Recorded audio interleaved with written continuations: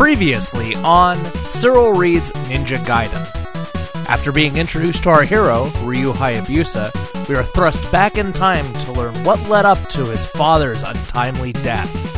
13 years ago, Dr. Hayabusa and his colleague stumbled across two strange tablets.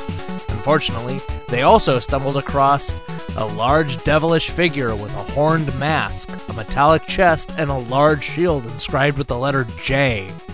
Will Dr. Hayabusa be able to escape the wrath of this mystery figure? Will we finally discover what Ryu's letter says? Find out now when we continue our exciting adventure into Ninja Gaiden. Chapter 5. Randolph Wimple was sick with guilt, but that wasn't all. He limped from a twisted ankle. His pants were ripped from a thorny bush. His hair matted with sweat. From head to toe, he was covered with dirt. As he stumbled into the hotel at the edge of the jungle, people avoided him. The hotel lobby was stuffy and hot. A worker stood on a high ladder in the center, replacing a light bulb on a ceiling fan that wasn't working. I left him to die.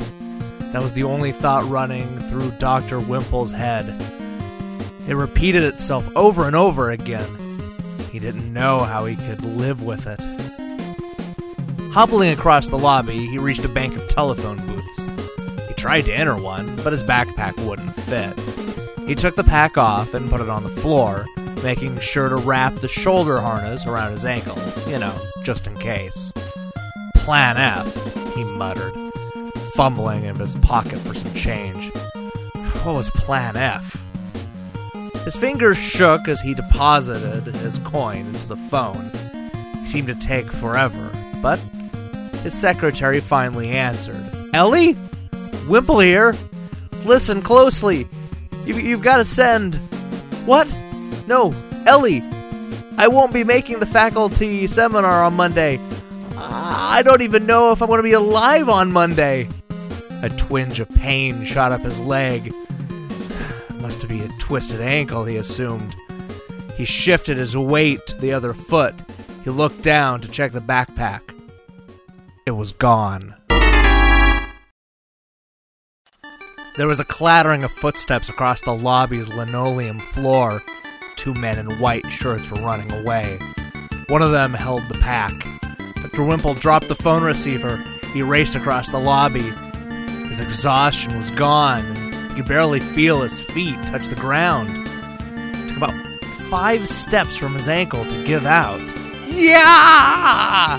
Dr. Wimple flailed his arms, grabbing the ladder for support. The top of the workers windmilled his arms, trying to keep his balance. A light bulb flew out of his hands. Pock! The bulb exploded on the floor, sounding like a pistol shot.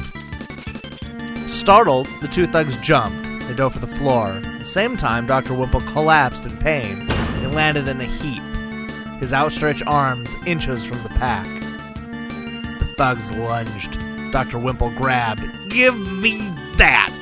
Dr. Wimple said, desperately clinging to his pack. The thugs ripped open the top. One of them reached inside. The other pushed Dr. Wimple. Not before Dr. Wimple had his hands inside the pack, his fingers close around something smooth and heavy. He hoped it was the statue. Nah! Cried one of the thugs, shoving Dr. Wimple violently. Dr. Wimple rolled away, pulling out whatever it was in his hands. When he stood up, he saw the two thieves scrambling out of the doorway with the backpack.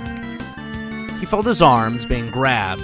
All right, you bum, you're out of here, came a gruff voice. Dr. Wimple looked to his right and left, to the stern face of 2 hotel security guards. Pardon me, senors, he said, but I think you have the wrong man. That was all he could say before he was tossed out of the front door. He cried out in excruciating pain as he landed on the well-trampled dirt out front. When the first wave of pain settled down, he looked at his hands. He was gripping so tight that his knuckles were white as the object he was holding. The light statue! It had been the worst day of Dr. Wimple's life. He had abandoned his colleague, broken his ankle, been humiliated by hotel guards, and allowed 2 common criminals to steal one of the most valuable relics known to man. But he had one small satisfaction. The 2 statues were separate. They could never end up in the temple together. Not that he really believed the ancient inscription, but you never know. Chapter 6. My beloved son, I haven't left home, and yet I already miss you with all my heart. Ryu felt a knot in his throat as he began to read. His whole life he had dreamed of meeting his dad, imagined what it would be like, what he would look like, what he'd say. Now his dad's own words were staring at him, talking to him, like a conversation.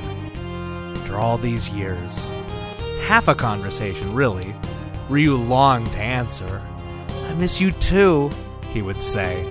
Then he would fill his dad on his 13 years. There was so much to tell.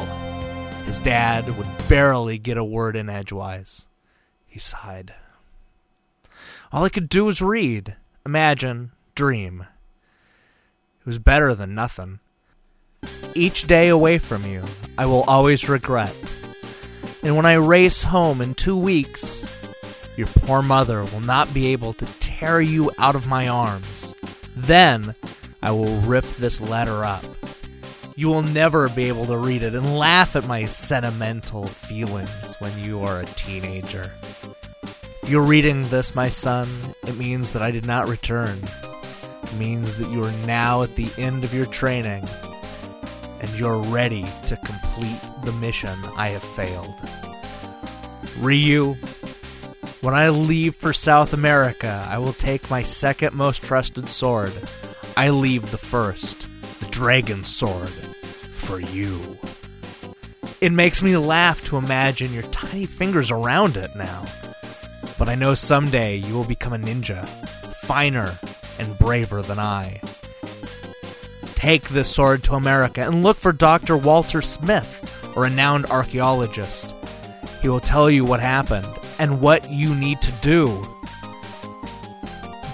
Be always on your guard, and never forget the last word in the ancient poem I whispered in your ear before I left. And when you're lost, my son, when joy becomes despair, I'll send a star of deepest gold to let you know I'm there, your loving father. Ryu put down the letter. He looked into his mother's red-tinged eyes. He wanted to ask about the letter, but she didn't. You're leaving, aren't you? Were her only words. Yes, Mom, Ryu answered. She started to shake, and Ryu took her hand gently. They sat down on the tatami mat. I'm leaving, but I promise I'll return. And if I find whoever it was that killed my dad, he will regret the day he was born. Mrs. Hayabusa sniffled, then nodded. The silence hung in the air. He could tell she wanted to believe, but couldn't quite bring herself to. I promise, he repeated. Before the words left his mouth, he knew how hollow they sounded. He knew he had a hard time believing them himself. To be continued. Game hint. To beat Bassaker, use the windmill stars and throw it at his bullets. When it returns to you, jump over it, and it will hit him. And now, an open letter to A.L. Singer, the author of Ninja Gaiden.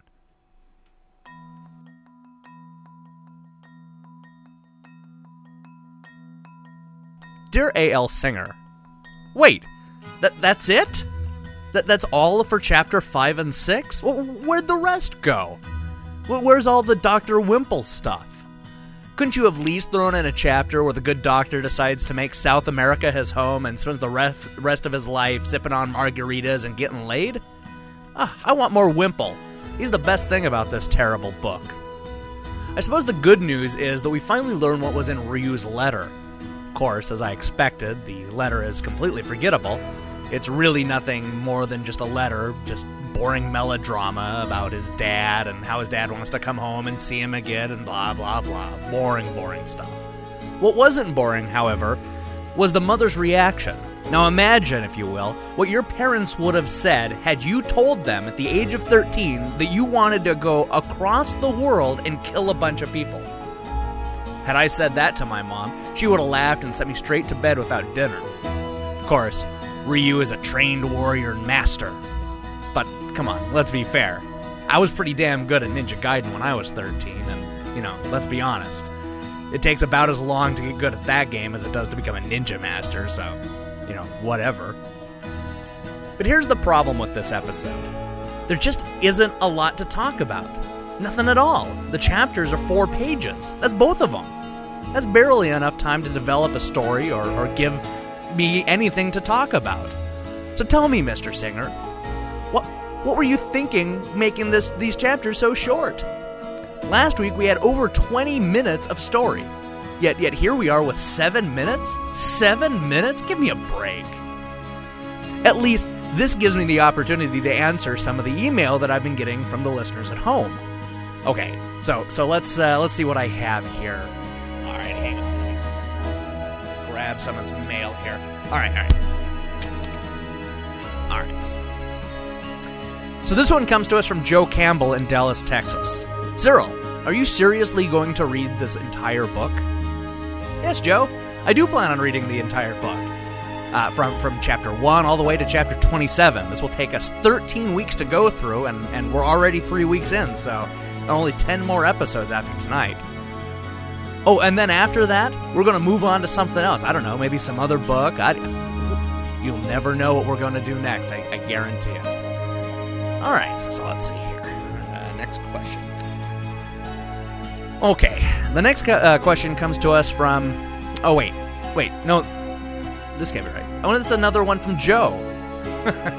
All right, Joe says, no, really, are you seriously going to read this entire book? Yeah, I already answered that, Joe. Just every word of the book. I'm going to read it all.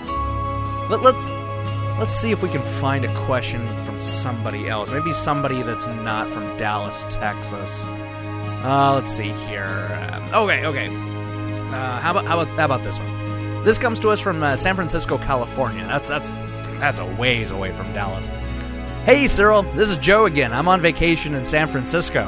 I meant to follow up by asking you if you really, honest to goodness, are going to read this entire book. It's terrible. All right. I think that's about enough of the mailbag. Look, make no mistake about it. We are going to get through this entire book week at a time, 1 week at a time, and then who knows? Let's hope that next week's installment is more exciting than this one, because I'm not sure how much longer I can handle questions from Joe. Anyway, thanks for taking the time to listen to this letter. I'm sure I'll be back to my bitchy self next week when you start writing real chapters, not these 2-page bullshit. I'm sorry, but 2 pages does not a chapter make. If you want to make a book bigger, then why don't you just make it with a bigger font or something? Or, I don't know, maybe add some pointless gameplay hints. Oh, wait. Yours truly, Cyril Lachelle.